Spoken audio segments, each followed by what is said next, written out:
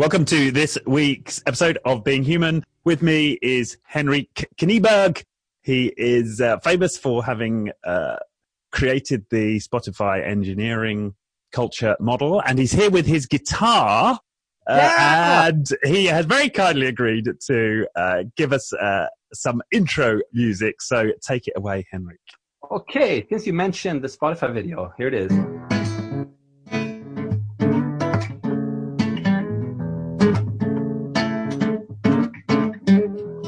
I think that's the one we used.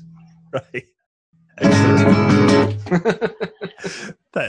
Thank you so much. So yes, you are the creator of a viral video, right? The Spotify engineering culture video. Yeah, 5 years ago, something like that. But even. Wow. Yeah. And it became a phenomenon, right? And now people talk about the Spotify model, and there are companies out there who now want to emulate how Spotify set themselves up. That's amazing. But of course, and that's just one string in your formidable bow. But I thought perhaps we'd start there, given that's what's made you famous. Give us a little bit of the backstory for how you ended up at Spotify, and then ultimately how you came to create that video. Oh, right. That's let me remember. How did I end up at Spotify? Oh, yeah. So I was bouncing around, helping a lot of companies figure out how to work effectively. And I got a little bit tired of being the guy that just pops in and out all the time. So I wanted something more long-term. So I ended up kind of, in the early days of Spotify, I kind of was fascinated by that company. At this tiny startup, which was doing something really awesome in the world of music. So I managed to get myself in there quite early. In the beginning, just part-time, but then I kind of got sucked in more and more. So finally I ended up being there, 4 years, something like that ish. It was just a company that to me was different. Maybe because they were kind of born into an agile mindset somehow. So there wasn't an agile transitioning. It was just a company that kind of considered agile to be kind of obvious. And also questioned many of the norms around how to organize companies. So it was actually really fun to be in this place where we can experiment wildly with how to run things. Right. And I guess for those who, but maybe they've heard of, this is the first time they've even heard of the Spotify model. Maybe we should just talk a little bit about, what agile meant, and then in broad brush, what that looked like, at least when you were there, what the right. So, like. The Spotify model is something that it's not something that I made up. I just made a video and a case study describing how this one Swedish company works. And then that video and an associated article just became popular. And then people started referring to it as the Spotify model. But there was never any intent to kind of create a model and spread it around the world. So it was very interesting. But the reason why this whole thing came about, I guess, is because Spotify was a fast-growing company. And when you're just 5 people in a basement, you don't need much structure. You can just sit and, build stuff and ship it, right? But then when you start getting 20 people, 30 people, you need a little bit of structure. And as you grow, you need more structure. And then there's always the pitfall of becoming rigid and slow as you become a big company with lots of process and handoffs and roles and stuff. But Spotify was interesting because the leaders there were hell-bent on not falling into that trap. They wanted to stay kind of fast and nimble, otherwise known as agile, even as they grew. So as part of that, we were talking a lot about like how can we do that in practice? And one of the driving forces was the CTO, and he created this kind of organizational structure using funny words, squads instead of teams, a chapter, which is like a community of interest of some sort, and tribes, which is kind of like the equivalent of a department. Just funny words, and in order to make people ask, what does that mean? Which is good, because then we don't inherit a bunch of definitions of what is a team or what is a department. So kind of making a funny word so that we can decide what they actually mean. But the reason why we did this was to have something to grow into. So basically, we want to keep the startup culture, even when we have like dozens or hundreds of teams.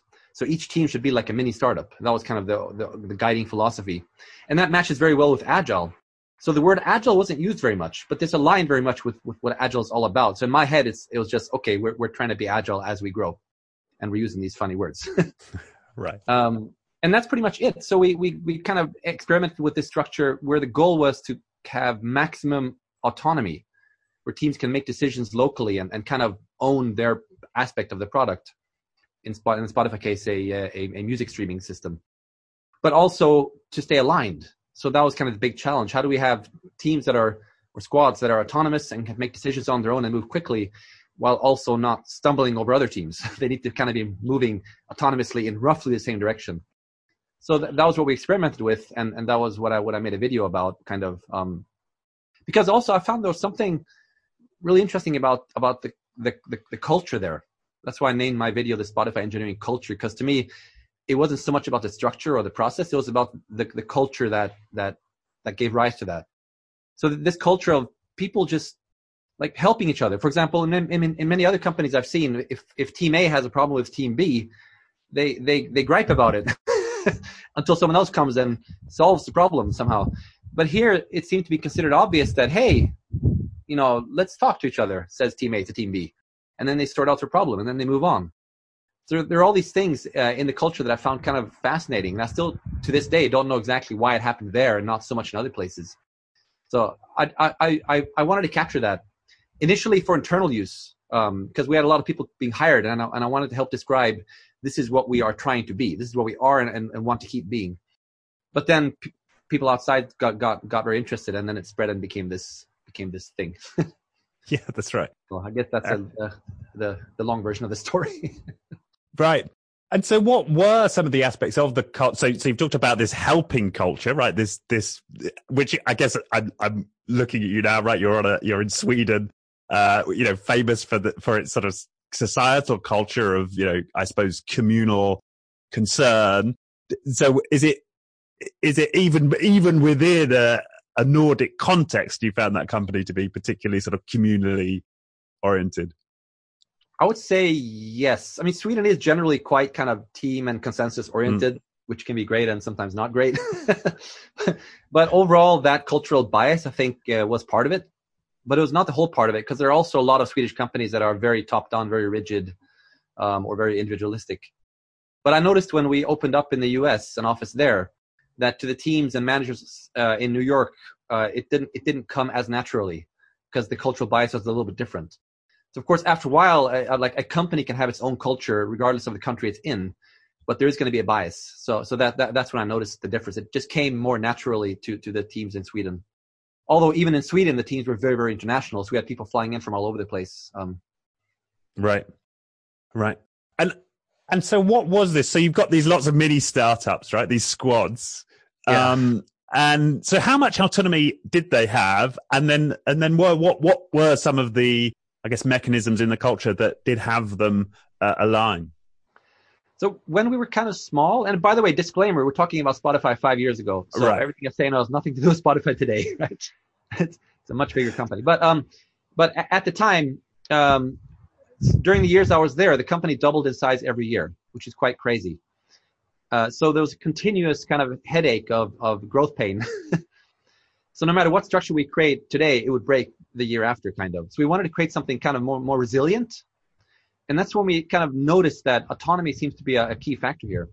Because if teams can be autonomous, then whenever their current structure breaks, they will come up with a better one. Now, if it's just 5 or 10 teams, they will kind of naturally be aligned because they're sitting on the same floor and, having lunch together and talking to each other. But when it started becoming 20 or 30 or 40, now, people no longer see each other as much, and there's going to be gaps. So that's when we introduced the concept of tribes, which is essentially a collection of squads that have a shared mission. And the idea is that if I'm in tribe A, I don't need to worry about what tribe B is up to. I should just trust them to fulfill their mission, and then we can focus on ours, because there's no way I can keep track of all these other, too many squads. But the challenge was, how do we do that in practice? Because we don't want these different squads that are removed from each other to be misaligned. And that was a constant problem. But what I like about Spotify was that, we didn't solve that by reverting to the traditional organizational structures of top-down control. Because although that does give you more control, it also slows you down. and it really also slows down the rate of innovation. So I could see very clearly like a correlation between the more autonomy we give the teams, the faster we can innovate. And that kept Spotify kind of ahead of the game, even against, huge competitors like Apple and Google. It was quite fascinating to see how well it can work. Well, we should just pause there to just reflect on that, right? This is a company out of Sweden who took on, Apple, Google, now taking on Amazon, right? And are winning. I mean, that really is extraordinary, isn't it? Although it's kind of funny, for the first 3 years, there wasn't much competition because everybody thought Spotify were idiots, because the whole notion of people are not going to own their own music. They're going to just stream it, and that's going to actually work, and it's going to be legal. Forget it. No way. So kind of everyone who kind of has been in the music industry said that's going to absolutely not work. So that's why we were left alone for a while until finally, companies started realizing, oh, wait, the model does work. We want in. And then, boom, the race is on, and it was kind of scary. But yeah, it was a continuous kind of battle to figure out how do we stay aligned without sacrificing autonomy. So we introduced some models later on, one which we call the Spotify Rhythm, which is kind of the equivalent of applying, agile planning techniques at the boardroom level in a sense that, the whole company has one backlog of what we call bets each, and a bet is like a big initiative. And they're stack ranked against each other. And then all the teams are trying to align against this single list of priorities while also being autonomous within their domain. So let's say, like, in general, we want to improve the ability for people to discover new music on the Spotify platform. That maybe was number one. But then would that be a bet? Yeah, that would be a bet. But then each team would figure out, like, what can we do to help that. So it's really like a very high level set of priorities, but then each team is given quite a lot of autonomy in terms of how to contribute to that. Right, and then and this rhythm then, so what's the cadence? Is that like you have a bet per month or per quarter? Like how does that work? The bets were it was more like a Kanban system for those who are into Agile. Like it's like a persistent list of priorities, stack ranked across the whole organization. But then we would have a cadence of follow-up. So at the time, I think it was quarterly or something like that. We had something called strategy days. We take a step back and look at the whole list and say, okay, what is most important right now for the company? And then every 6 weeks, there'd be like a smaller follow-up, more tactical follow-up. So we experimented with the length of the cadences, but typically we would have 2 cadences, one more strategic one and one more tactical one. And then, of course, a third one at squad level for sprints. So most squads were doing 2-week sprints. Right. So I guess would be a third. So that's why it was called the rhythm, because just like in a song, we have like different, the overall beat. That's the beat, right? Yeah. Or then you got, so you got these little rhythms inside the big one. So I think it's a pretty well-named model. Yeah. And okay, and so a squad could then pick. Did they have some freedom to choose then of this priority list? They could choose which they wanted to work on. Yeah, it was a bit of a balance there, because on the one hand, we didn't want to be rigid and force squads to have to work on this. On the other hand, we didn't want just to have chaos, right? So there was this notion of, and it was a tricky balance to find, this notion of try as much as you can to contribute to these high-level bets. But it is up to you to decide how you best use your time. So, and that's really important, because some of the most important features in the product were not even on the bets list. Right. So for example, although we had an overall ambition to improve Spotify as a music discovery platform, the actual feature that nailed this, that actually solved the problem, wasn't on the bet list. We were doing all kinds of bets, which is kind of like Spotify speak for projects, but we were doing all kinds of bets that we thought would make Spotify a better platform for discovering new music. But the one that actually solved it was this dinky little feature called Discover Weekly, which just automatically populates a playlist with songs, and you can't even control what pops in there. And then it makes a new one every week. And pretty much a very kind of, surprising feature, but that totally made Spotify a great platform for discovering new music. And it was just a hunch that some developers had, and they tried it out. So it would never have happened without that kind of permission to try ideas out. Right. And how did that work then? How did you manage, one squad coming up with a feature, they stick it on the platform, but it may conflict with another feature or degrade user experiences some way? How did that get managed? So there is, first of all, a price you pay for autonomy. So the price in this case is a little bit of chaos, a little bit of waste, because you have sometimes different parts of the different teams that are kind of working on things that overlap each other and they don't even know it. So we try to be very transparent, because if everyone sees what everyone else is doing, then we reduce the risk of that. But because there's no single point of top-down control, we're allowing organic development to happen. There is going to be a bit of waste and overlap, duplication. And that's the price that we kind of chose to pay. It was deliberate. But to kind of reduce the risk of that happening and reduce the damage of it, we try to ship very often. I'm speaking as if it's present tense, but at the time, we're trying to ship very often. So squads would typically ship like sometimes weekly, sometimes even more often. Typically not ship to the whole world, but ship small A/B tests, small experiments. So the default principle was anybody is allowed to ship anything to 1% of all users. Okay. So this team, there was actually some new people on the team. So they were kind of wondering like, oh, we made this little prototype and we're kind of really excited about it, and the people around us are excited about it. So how do we get this, what's the next step? And then the more experienced people at Spotify said, well, first of all, why don't you ship it to all employees first of all and see how they react? And that was like, people were really surprised at this feature that just popped into their phones like, whoa, what's this playlist? I didn't create it. Oh, there's really cool music there. And then, where did this come from? And there was like a feedback link in this playlist description where you could fill in a form. But anyway, so that was the first test. Ship it internally, see what people think. And then they were encouraged to ship it to 1% of all users. So we put a lot of time into creating an infrastructure that makes it easy to ship little experiments like that. So they shipped that, and then they learned through that 1% that, wow, this is awesome. And of course, by then they had the attention of everybody else. So that's when this became like a thing. It kind of became a bet. Let's make this properly. So then it rolled out to gradually more people. And then also we discovered things like, oh, this doesn't scale. The way it's built, it doesn't use playlists the way playlists were designed. And technically this doesn't scale. It's going to break the systems. But by shipping to a small number of users, we could see that through just data. So right. Before it became a huge problem.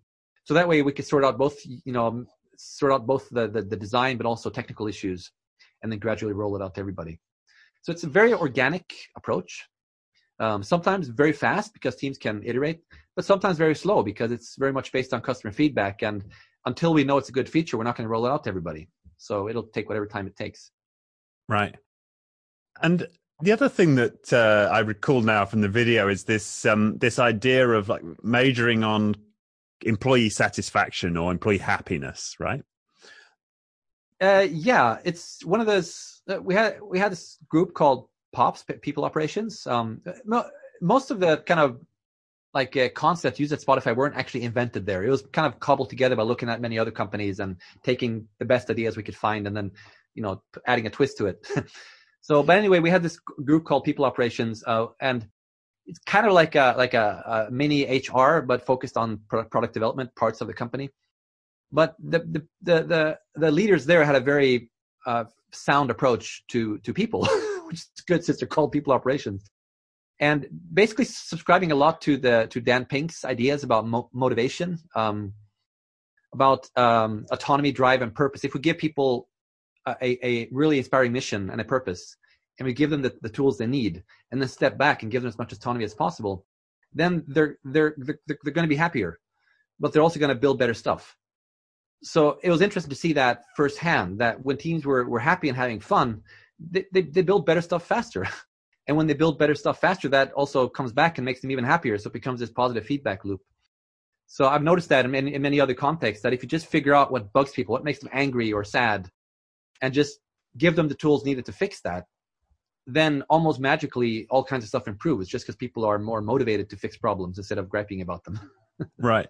And so what are some examples of things that you found that bugged people and that you did something about, or that Spotify did something about? Well, for example, for a while we, I guess the whole Spotify rhythm thing was a good example of that. People were griping about the fact that there's no high level alignment. I don't know what's happening in the company. I'm doing my thing. I'm optimizing my part of the product, but how do we optimize the whole? So after a while, we would see things like sub-optimization, where one part of the product just didn't fit with another part. So that was like a kind of a growing chorus of griping happening at all levels until finally... I love these musical metaphors. Yeah. Awesome. Discord music. Like, no, this is not good. We have to do something about this, right? So let's stop and figure out what's wrong, right? And then that led to this Spotify rhythm. But another example was, for a while we were using two different version control systems, two different approaches to version control, because there was no top-down manager saying we should use this or that. We had two, and everybody agreed that sucks. We should have one. But some people like this one better, some people like the other one better.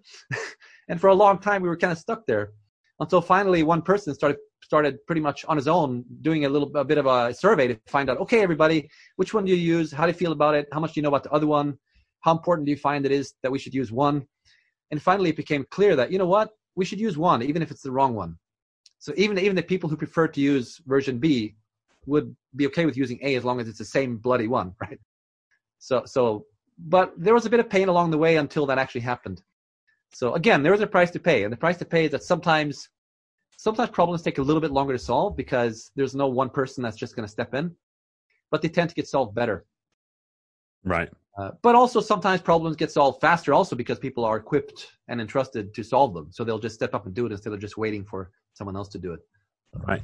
And that's interesting. So it sounds like the people operations had a role in sort of surveying people, understanding the gripe chorus, but also people would just, in this case, right, themselves start surveying and try and figure out. And I was working I had one foot in people operations and one foot in the teams with and working with other agile coaches. So kind of bridge this it was interesting to live in between these two parts of the organization. And to me, it boiled a lot down to recognizing that there are a lot of problems and there's always going to be a lot of problems. We need to prioritize the problems. That's kind of number one. Don't panic. Prioritize the problems, right? And work on the most important ones. And the second thing is to recognize that there's a lot of problems already being solved. And sometimes just a small nudge or a little bit of help is all that's needed. So we're really trying to be careful not to, be top down and try to solve problems from top down. It's often a matter of checking, hey, people, which of these 5 problems is most important? This one. Okay, who's interested in helping you solve it? And then hands would come up, and then we would sit down and do a workshop and talk about it. And then we would solve it. So another example was Hack Week. We had a problem with teams with how do we do, actual prototyping together as an organization to find new solutions to our problems. And we ended up doing this thing called Spotify Hack Week, which was everybody together, a whole week of just hacking. But that came about pretty bottom up because people saw the need to do more organized hacking. Right. Interesting. Yeah. And the surveying infrastructure then, so people I guess for people out there who think, how do I actually make this work? Was there like a survey platform that people were regularly asked to contribute to? Just what was the mechanics of the? Oh, it was very, there was no consistency there. Sometimes a Google form would go out to everybody. Sometimes there'll just be a chart on the wall, and so people would walk by and put a mark on it. Sometimes it would be a local survey and during the retrospective of a team. So sometimes it'd be hands up during an offsite. So it varied a lot, but I would say the most common was various forms of like Google forms being sent around. And a bit of a challenge was we almost had survey fatigue for a while. People were tired of all these surveys being sent. So we had to be a little bit, careful with how often do we send them and to which people do we send them? And also how do we interpret the results? So often a survey would just be input to a meeting. The survey would not lead to a decision. It would just be data, which we then bring to a workshop. And then during the workshop, we would then decide, okay, how are we going to solve this problem? Right. But one thing I guess the most structured thing we did introduce was something called the Squad Health Check model, which I actually wrote an article about. And it's actually very popular even now. We actually use it also at Mojang with Minecraft development and other teams. And it is a little more structured format of finding out how are the teams doing? What's in their way? What are the impediments? And also look for systemic issues across multiple teams.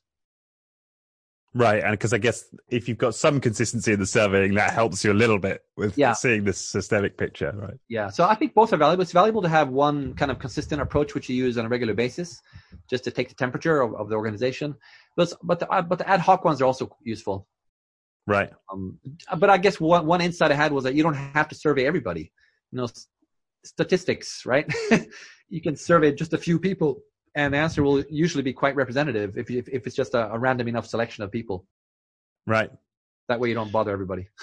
Yeah. But I guess that the culture of checking in, check the temperature, ask the people, sense for what's already there in terms of people working on problems, that seems to be the broader set of principles here.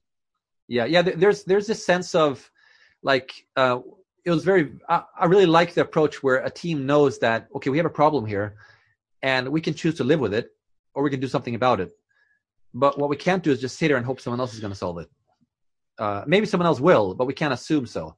So unless we do something, we'll just have to, accept the problem or fix it, basically. Don't sit and gripe, right? Yeah. So I like that mindset. Also as a kind of life philosophy, right? In general, it's useful in any context. Like, I have a problem, do something or accept it. Don't gripe. It's good. Right. Yeah. But it does sound very different to the cultures I've worked in, where you've got the annual survey, the annual employee satisfaction survey. It sounds like a world away from that. Yeah. Yeah. Okay. So we've started to talk about some of the things that you liked and that worked at Spotify, and I get, again, caveat, this is some time ago, but what were the things that you think, didn't work so well there? Well, I would say, there was general growth pain all the time. So it was, in a way, kind of frustrating that no matter what problem you solve today, it's something new is going to pop up in half a year. Everything's going to be different because the company's much bigger. There was also sometimes difficulty in steering the company, especially before we introduced the Spotify Rhythm. There was this notion of, wow, it's quite magical. We get all these teams that are just delivering, shipping stuff and improving the product continuously. But what if we want to make a pivot, right? How do we get 30 squads, to pivot in roughly the same direction? That was really tricky. So the Rhythm helped us, but of course it's not a magical pill that makes the problem go away. Yeah, I guess that it would seem intuitively that it would be harder and slower to move the company sort of singularly, right, without the top-down control. Yeah, and ownership was a bit of a challenge also, ownership of code, because we didn't want to have like some person owning this part of the code, because then they become a bottleneck. So we kind of had the notion of squad ownership, like a squad. Let's say we had, hundreds of different things we call systems, which are like subsystems to handle things like authentication or streaming or whatever. So we divided this. It was like a pretty, like a microservice architecture, and each system had a squad that kind of owned it. But it was kind of hard because, it was hard to create a sense of real ownership, where somebody or a squad would feel that, okay, we're going to really take care of this code. We're going to refactor it, improve it, make the next generation of it. When we were quite small, it happened quite naturally. But when we had like 50 or 100 squads, sometimes we have technical debt accumulating in the cracks and nobody really feeling that,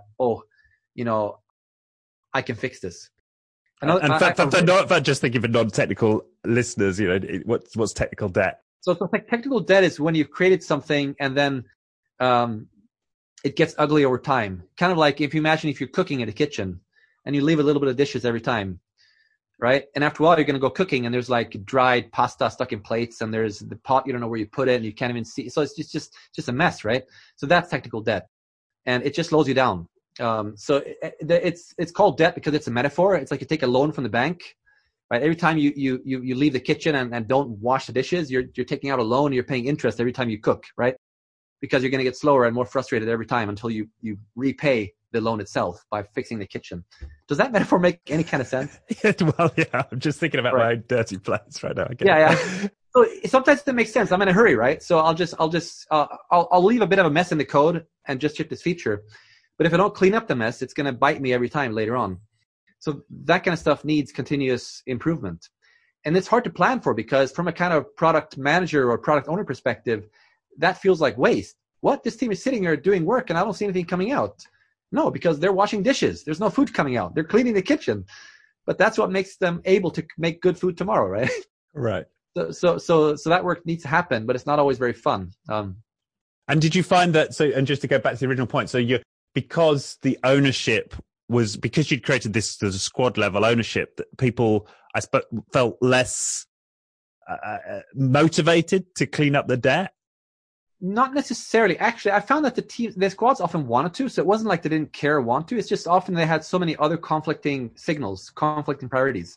All these things happening, like that squad over there is doing something, they need our help. Or we want to ship this awesome new feature. So maybe we should ship that first and then fix technical debt. And then, we just did a prototype. It came up with a really awesome new thing. So there's always this shiny toy around the corner, right?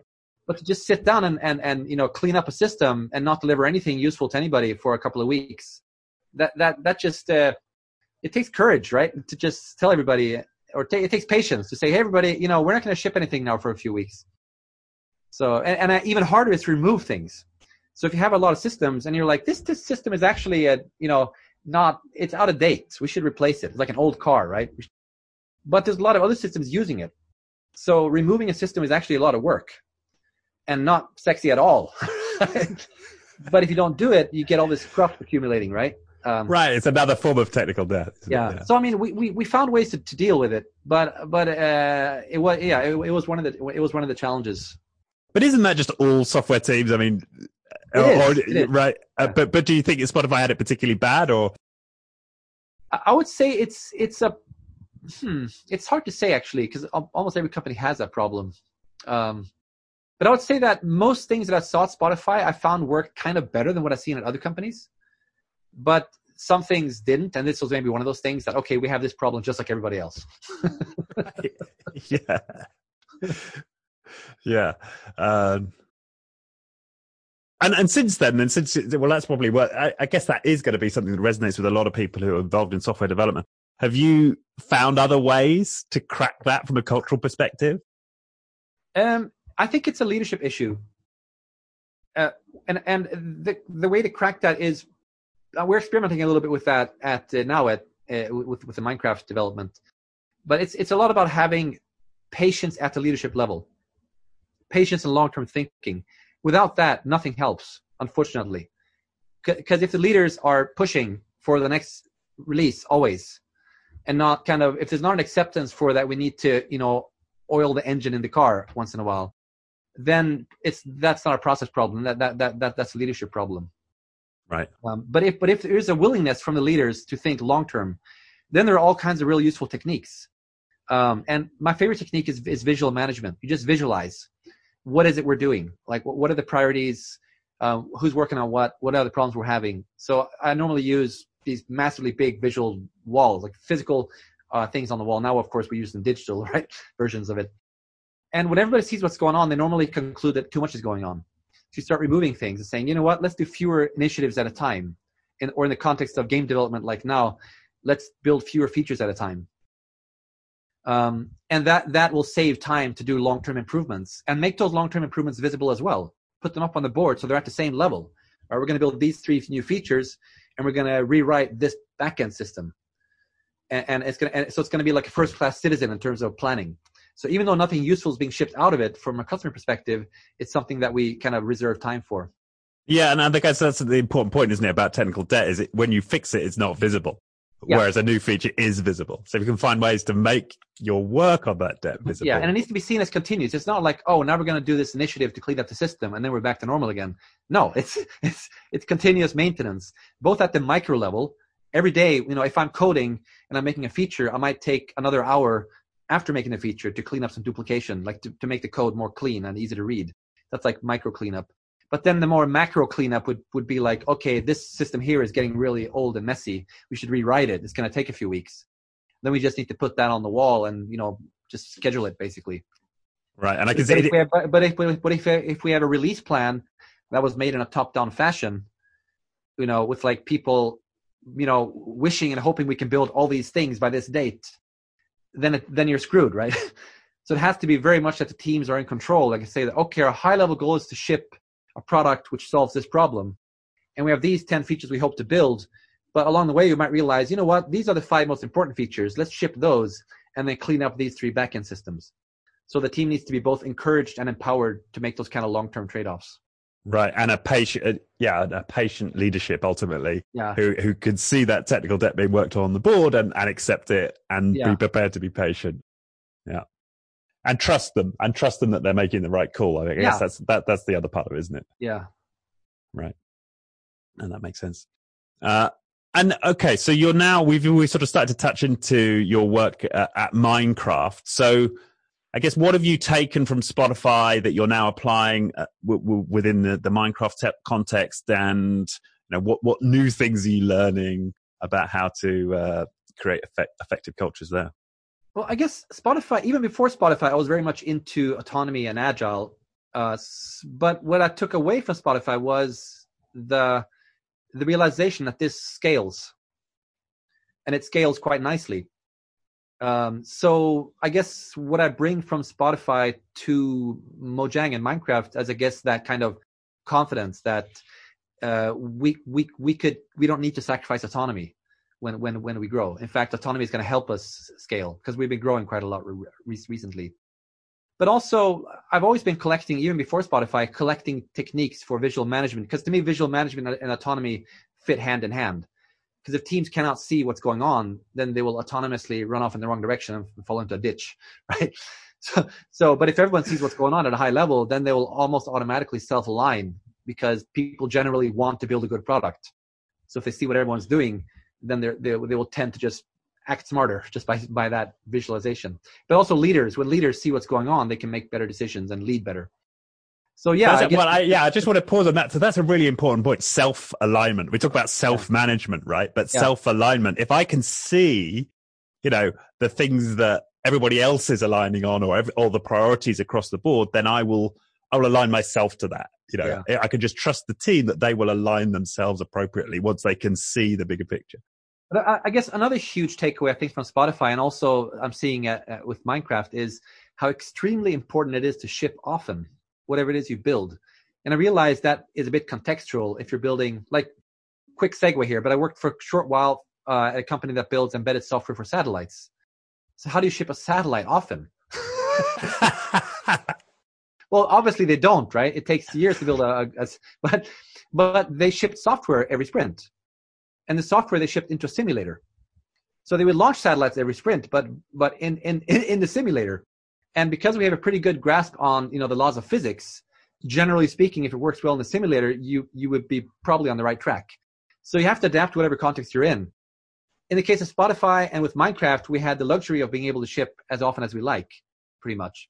So, and I just saw how extremely useful it is when a team ships like every week, because that feedback loop just creates discipline, right? You have to be customer centric if you're going to get customer feedback automatically every week. It just automatically happens, and you can't fit so much waste and inefficiencies if you're going to ship all the time. You don't have time, so you need to stay lean and fast, and you need to automate your testing. You need to automate your release management. All these things that a lot of companies talk about but don't really do. But if you ship every week, that kind of becomes a forcing function for automation and collaboration and alignment and all kinds of good stuff. So yeah, that's a big takeaway. Shipping often and then being super visual about stuff. Right. And are there any so those are the principles. Are there any sort of specific techniques you've developed at Mojang that you could put into another video at some point? Yeah, I guess there's two things that have been a bit of an aha for me. One is that, like, we mentioned the Swedish culture a little bit. Swedish culture tends to be kind of team-oriented and consensus-based, which means basically that people talk a lot to make decisions. And the advantage of that is once a decision is made, you normally have pretty good acceptance for it. But it could also take forever, and you could also fall into the groupthink problem, where everybody thinks that it's a good idea because they think everybody else likes it, but actually nobody likes it. Right. So sometimes that can be a problem. And I noticed that happening both at Spotify sometimes, but also at Mojang. And in both cases, the solution was to introduce a decision maker role. And some people within the Agile community would consider that to be a bit of a violation against Agile principles. And that's why I think it's quite interesting, because to me, it is the opposite. It is a way of implementing the principles. There's nothing in Agile that says you can't have official leaders. It just says try to avoid the top-down control. So how do you tread that balance?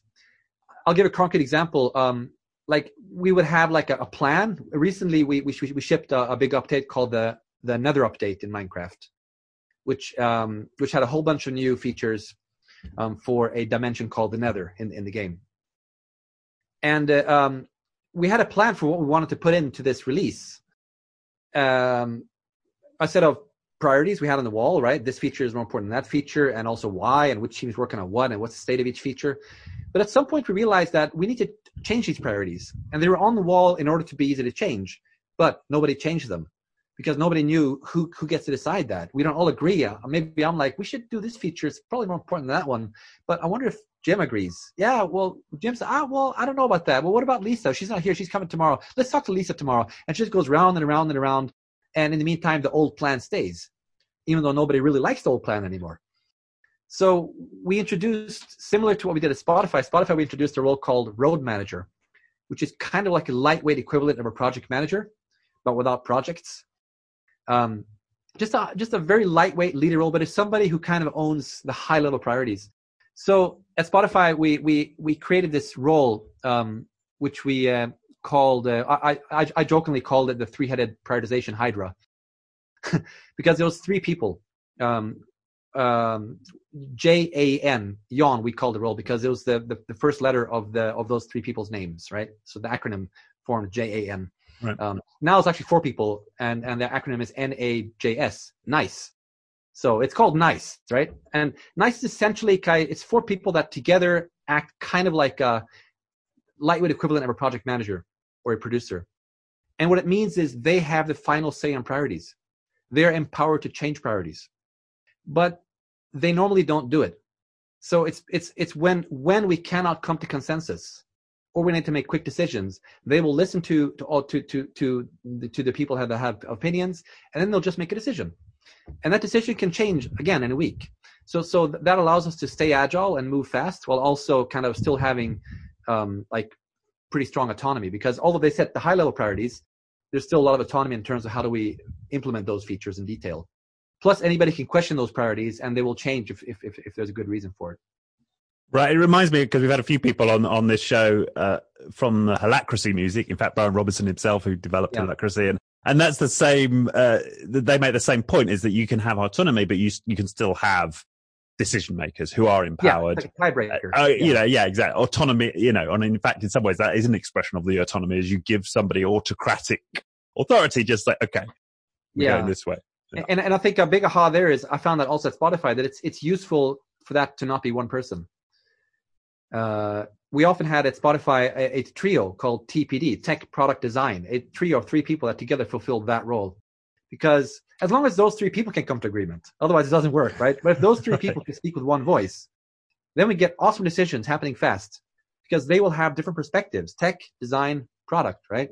So we do the same with Minecraft. This group of four people, they have different perspectives, which they are like, we have one guy who's been there for a very long time and has the kind of long-term perspective, and one person which comes at it from a more product perspective, someone from more design perspective. So when they make decisions, those decisions tend to be respected, because everyone knows that, you know, even if that decision wasn't the one I would have preferred, I would trust that it is a good decision, because I trust those people.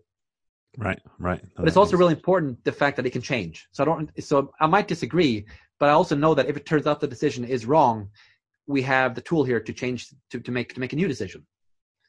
So I think this is a general pattern. Make stuff really visible, give teams as much autonomy as possible.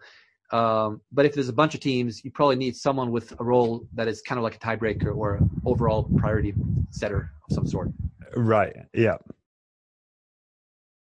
Now, the other thing I wanted to touch on, right, was I guess since you've been involved in the Agile community, I mean, it has changed a lot. We've got these formal frameworks that have gained a huge amount of sort of acceptance, and huge industries are developed around certain frameworks and so on.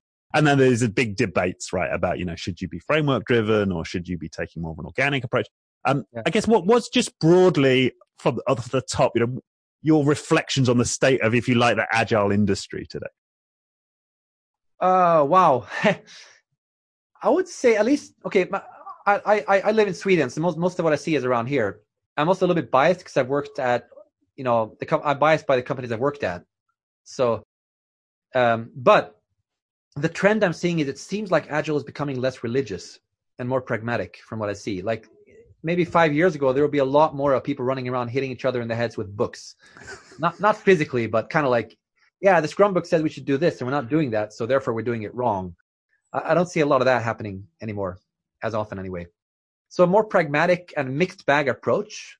And this, I'm really happy, because I've kind of been pushing for this a long time, because I really like the notion of seeing frameworks as tools. And there is no one tool that is always the best. Or more like a framework is more like, I guess, like a toolbox containing many tools.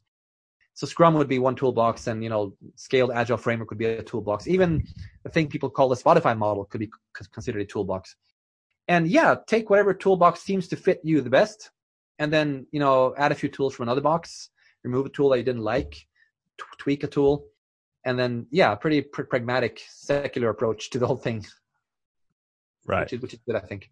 So that's interesting. So you actually, because I think a lot of people seem to bemoan the fact it's going the other way, right? And that people are becoming much more wedded to frameworks, and we've got these religious wars. But you see less of that, right? You're seeing actually there's less of that, and it's more. Yeah. Although again, I'm biased a little bit by maybe I've been gravitating towards those companies. So it could be self-selection.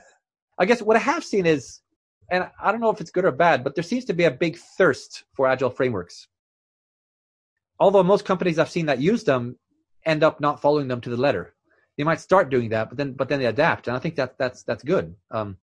But there seems to be a huge thirst for it, and I think it's probably because if you realize that your current structure isn't working anymore. Like I used to work at Lego, and they had this point where they realized that our current structure used to work, but it's not working anymore because the world is moving too fast. We need this agile approach, but how do we do it in practice?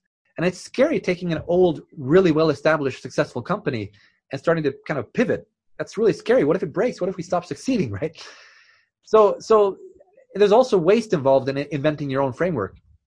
So it's useful to start somewhere, take something, and then use that to get you moving in the right direction. Even at a smaller scale, let's say you're just one team and you want to start working in an agile way, and you have no idea how that works. It's probably easier just to grab, for example, Scrum and just say, let's just do this by the book to get started. And then once we got started and understand how it works, then we can make adaptations as needed, which is also the idea with Scrum. It's a framework, not an exact process.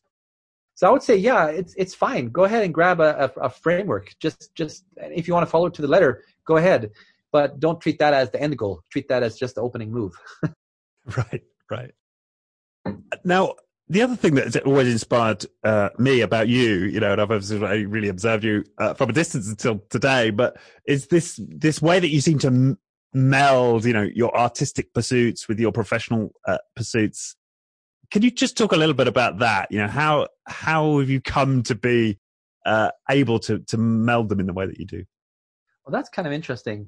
Well, I guess I realize a big part of my job has been communication.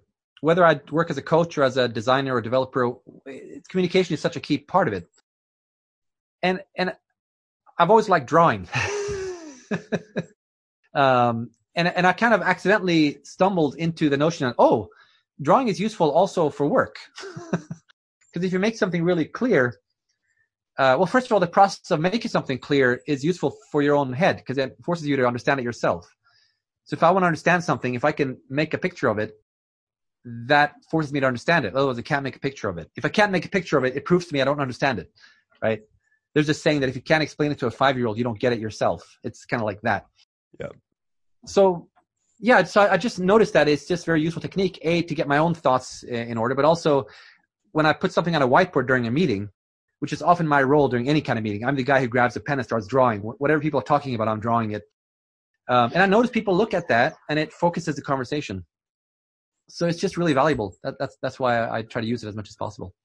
Right. And are you finding now, because obviously the Spotify video is electronic form, but do you find yourself drawing on, how do you do that sort of practically right now in our context today? That might be interesting. Well, so the Spotify video is an animated thing, right? So I'm drawing and talking. That was the second time I made a video like that. The first time was a video called Agile Product Ownership in a Nutshell, which is even more popular than Spotify videos, which is incredible. So it seems like this format really works. And I stole that idea from Dan Pink's video called Drive, which I really recommend looking it up. Dan Pink Drive on YouTube, which is about motivation. And it's an amazing video because the guy, it's a graphic facilitator, a graphic recorder drawing. So it's basically a talk that Dan Pink did, I think. And then another person later on added drawing to it. And that's a super popular video and super inspiring. So I kind of like, at one point at Spotify, I noticed that I was doing a lot of workshops for product owners. And we were talking about the product owner role. And I was often at a whiteboard trying to describe what this role is about so that we can talk about it. And over time, I kind of converged into a visual representation of a circle, describing kind of the flow of how a product gets developed in Agile. And that picture was really powerful, but also really messy because there was too much in it. So during one of the workshops, someone in the room said, "Hey, Henrik, you should make an article out of that picture." so we can scale you. So I don't have to stand in a room all the time. Because that picture is useful. And I'm like, oh, yeah, I guess it is, because I've iterated on it for a long time. But it's a mess. Anybody looking at the picture wouldn't understand it's just too much stuff in it. So someone suggested, well, why don't you record yourself drawing it and explaining? I'm like, oh, that's interesting. Oh, yeah, maybe I can do the trick that was done in that Dan Pink video. So I went home and started experimenting with it. And I had this drawing tablet, which I bought a while back just to play around with. And I'm like, oh, I could use this Wacom drawing tablet. And this program called ArtRage, which it's just a painting program. It's not made for any kind of, making videos. It's just a painting. It's like a canvas, right? And you get paintbrushes and you paint stuff. So I was like, oh, I could use this. This looks just like drawing. I can even see the paintbrush moving around. It feels very live. And then I found a screen recording program called ScreenFlow. You just press rec and it records everything happening on your screen. So that's pretty much what I did. I took my little workshop and I recorded myself talking through it. And then I drew this picture and recorded myself drawing the picture. And then I spent a couple of days editing it down to be as short as possibly can be. So I sped up the drawing just by using editing techniques. And I removed all the unnecessary oohs and ahs of the talking, right? And I did a few retakes just to make it really fast. Because the workshop itself was about 45 minutes. And my hypothesis was that nobody's going to watch a video if it's longer than 15 minutes. Right. So I took that 45-minute talk and just condensed it. And that format worked so incredibly well. So even now, like 10 years later, that video is used all over the place. So that's why I wanted to reuse that. So when I was going to talk about the Spotify culture and describe that, I was like, maybe I should use that same approach. So I used the exact same approach, exact same tools, and did it again, basically. And how are you finding yourself doing that now if you're in a workshop setting, right, online? Are you finding new techniques to express yourself? Yeah, now everything is online, right? So, for example, all Minecraft developers are at home, and we are working through a video conference and a wonderful drawing tool called Miro, which is basically a whiteboard online. You can draw together. So I use that. So video talk, like a video conference, like now, and then a Miro board. So we're all on the same Miro board, and we do this pretty much every meeting. Always, we're always on a Miro board. We might not necessarily be drawing all the time. Sometimes we're writing stuff or looking at a picture or, looking at video clips. But the Miro board is our meeting room when we talk and meet. And you're using you're using a tablet board, so you've got like a pen. I'm actually not. It's normally not needed because I use that tool if I want to draw nice. If I want to draw like something more organic, like draw a face or something. But when in a workshop setting, that's often not needed. Often it's enough with just squares and arrows and boxes because we're trying to convey some design idea, and it can be really ugly. So because drawing with a mouse is a pain. But if I'm going to make an actual animated video, then it'll become a lot nicer if I draw on a tablet with a pen. But B, it's also a lot faster because mouse is kind of clumsy to draw with. I guess I could use an iPad probably as well, but I haven't figured out the tools really to make animated videos using iPads. Yeah. No, I think it's worth diving into the details though, because this is really powerful the way you communicate. And I find that when I draw more whiteboards, I can have an enhanced ability to communicate my ideas. Right. That's actually something I noticed when teaching like physical courses. I have these slides, and when I use slides, they're normally heavily animated. So it kind of different parts appear as I'm talking. So it kind of simulates drawing. And it's usually fairly engaging. But I was really surprised once when I did an experiment, and I drew the same thing, but on a flip chart. So the exact same thing that I had on a slide, the same drawing appearing in the same order, but on a flip chart. And people were so much more engaged. It's really interesting. Plus, I could rip that paper out and put it on the wall afterwards, and people would keep referring to it during the workshop. So yeah, there's something about live drawing. I'm not sure what. It may be something about our brains work. Yeah, I think there's something that, I guess we get enthralled in the act of creation, don't we? We're seeing something emerge before our eyes in a way we don't. Yeah, we get a facsimile of that on a slide, but it's not the same, is it? Yeah. Although one insight about the tools I use for this, because a lot of people make animated videos, and not a lot of people use that same set of tools that I use. Because people who do this kind of work often get surprised when they ask how I make them.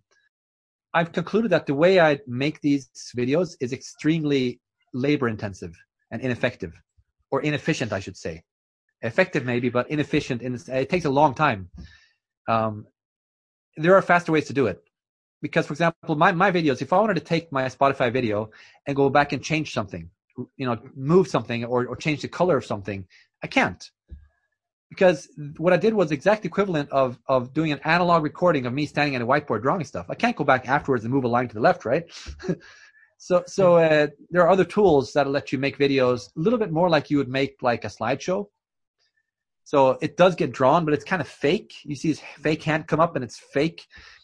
It doesn't look as nice, but it allows you to go back and change stuff, and you can make more content in a lot shorter time. So it is kind of a deliberate trade-off I've made, kind of because I like drawing. It's fun. So I don't mind fiddling and spending 3 days doing something that might have taken half a day, because it's fun and the results turn out nice. But I don't necessarily recommend that tool set if you just want to create a video and get it done, right?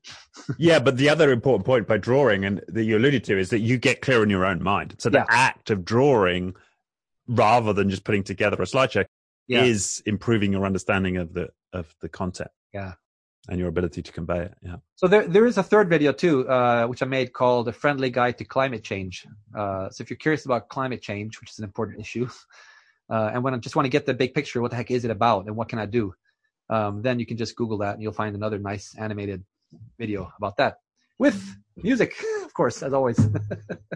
That's right. Does the guitar ever come to your workshops? I don't bring it out often. I probably should, maybe. But when I'm at a conference or something and I find a piano, I'll play it. Right. But that's actually a funny story. The reason why I always make my own music in my videos, part of it was because I didn't want to get into trouble for copyright stuff. Because I'm not sure, like, how does it work? If I want to put background music to a video, how do I get permissions for that? Or can I just grab something off online? Probably not. And I'm like, what a mess. I'll just play something myself and then nobody can say I stole anything. But it's fantastic. You've got all these talents, right? I mean, and have you sort of consciously always had this idea that, I want to be good at lots of things. I want to be good at music. I want to be good at art. I want to be good at programming. I mean, is that? No, but I'm very curious minded. And I really love trying things and just learning, fiddling around. So it also means I tend not to get too deep in any one thing. So I play a lot of different instruments, but most of them I don't play very well. I can just I can get by, but I don't go deep, right? But I'm generally very curious about things. So whether it is, how the heck does this instrument work, or how does, music theory work? Why does that song sound good? And I'll kind of dissect it. Or how do I make a really good design? Or why is this piece of code here slow? And I love just hiding in a hole somewhere and just digging deep, trying to understand why does that work. So just insane curiosity, I guess, would be the short version of it. Yes, and it seems to me like a willingness to go with that, like not to allow yourself to sort of, I guess, narrowly define who you're going to be and what you're going to be good at. Yeah, it can be a bit. It's funny because in a way, like, actors can get typecasted, right? If you're a bad guy, then you're always the bad guy. I felt for a while that I was typecasted as the agile coach guy, because I wrote a couple of books and put out a video, and which all happen to relate to agile stuff, because that's what I was fascinated with at the time, right? I was curious about how do you build good stuff? How do you make organizations work? And then agile became like a bit of a toolbox to me that kind of helped me understand how good stuff gets built. So I put out some books and articles and videos around that. And then since then, I've been typecasted as the agile guy, like this stamp in my head. So now I spend 80% of my time doing coding and design and development. But still, to most people, I'm the agile process guy. Right. Yeah.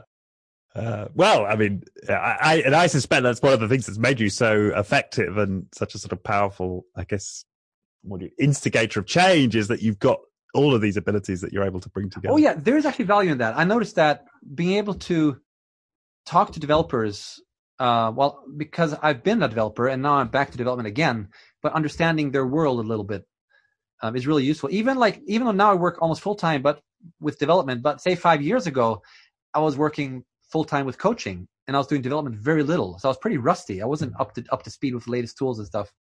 But just by having lived in that domain, it was easier for me to interact with developers and understand And it was also easier for them to respect me because they didn't see me as this person who talks about something that they have no experience with themselves. So, and now, like for me, and now I'm new to design. I haven't done myself like deep product design, which I'm doing now inside Minecraft. And that's actually new to me. So I'm learning that. And I'm really enjoying being kind of new to that skill. But I also noticed that even though I'm new to that skill, I can take with me a lot of other techniques. For example, visualization. I noticed that visual management is useful as a designer, or concepts such as technical debt. Well, you can have design debt as well. So every time you learn, it's same with an instrument. If I pick up a new instrument, there's going to be connection points, right? Like, okay, how do I play an A on guitar? Well, I need to learn what the heck are the different strings, but the concept of an A, which notes are included in A, well, that's the same on piano. And what's the difference between A and A minor and A7? Well, it's the same. So there's a lot of commonality. And so you can take some parts of what you learned from the past and move that. I guess it's probably the same with if you're going to learn to speak a new language. Like, I suck at languages, but people who are good at languages tell me that the more languages they learn, it's easier to learn even more because you can bring along patterns. Yeah, and I suppose one way you could look at what you do is, solve complex problems, and you get good at spotting a pattern for solving a problem in one realm of complexity, which you then just apply. Yeah. There are a lot of realms. I guess system thinking is, maybe the common denominator between all these things. Like, okay, a code base is a system, a product is a system, an organization is a system, a band playing music at a gig is a system, and there's different parts interacting, but it's the whole that matters. So yeah, that's a common theme, I guess, across everything I do, I think. Yeah. Fantastic. Well, maybe that's the place to have wrapped it up. Fantastic. Well, Henrik, it's been an absolute pleasure. Yes, I really enjoyed this. I really appreciated you taking time out of your. You are on vacation now. You're in your. It might look like it. I wasn't on vacation until yesterday, so now I'm actually back to work. But I try to have Tuesdays as my non-Minecraft day for doing other stuff. So things like this. Cool. So this afternoon I'll be doing boring catching up on email, probably. Right. Okay. Good. So yeah, can you play us out with something then? All right. Close the show.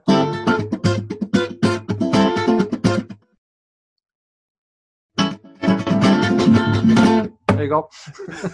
Fantastic. Thank you very much. All right. Thanks again. And we'll put all the links to your videos and your books, everything in the description. All right. All right. Bye-bye. See you. Bye-bye. The Being Human podcast was brought to you by First Human. For more on First Human's human-focused coaching and leadership programs, head to firsthuman.com.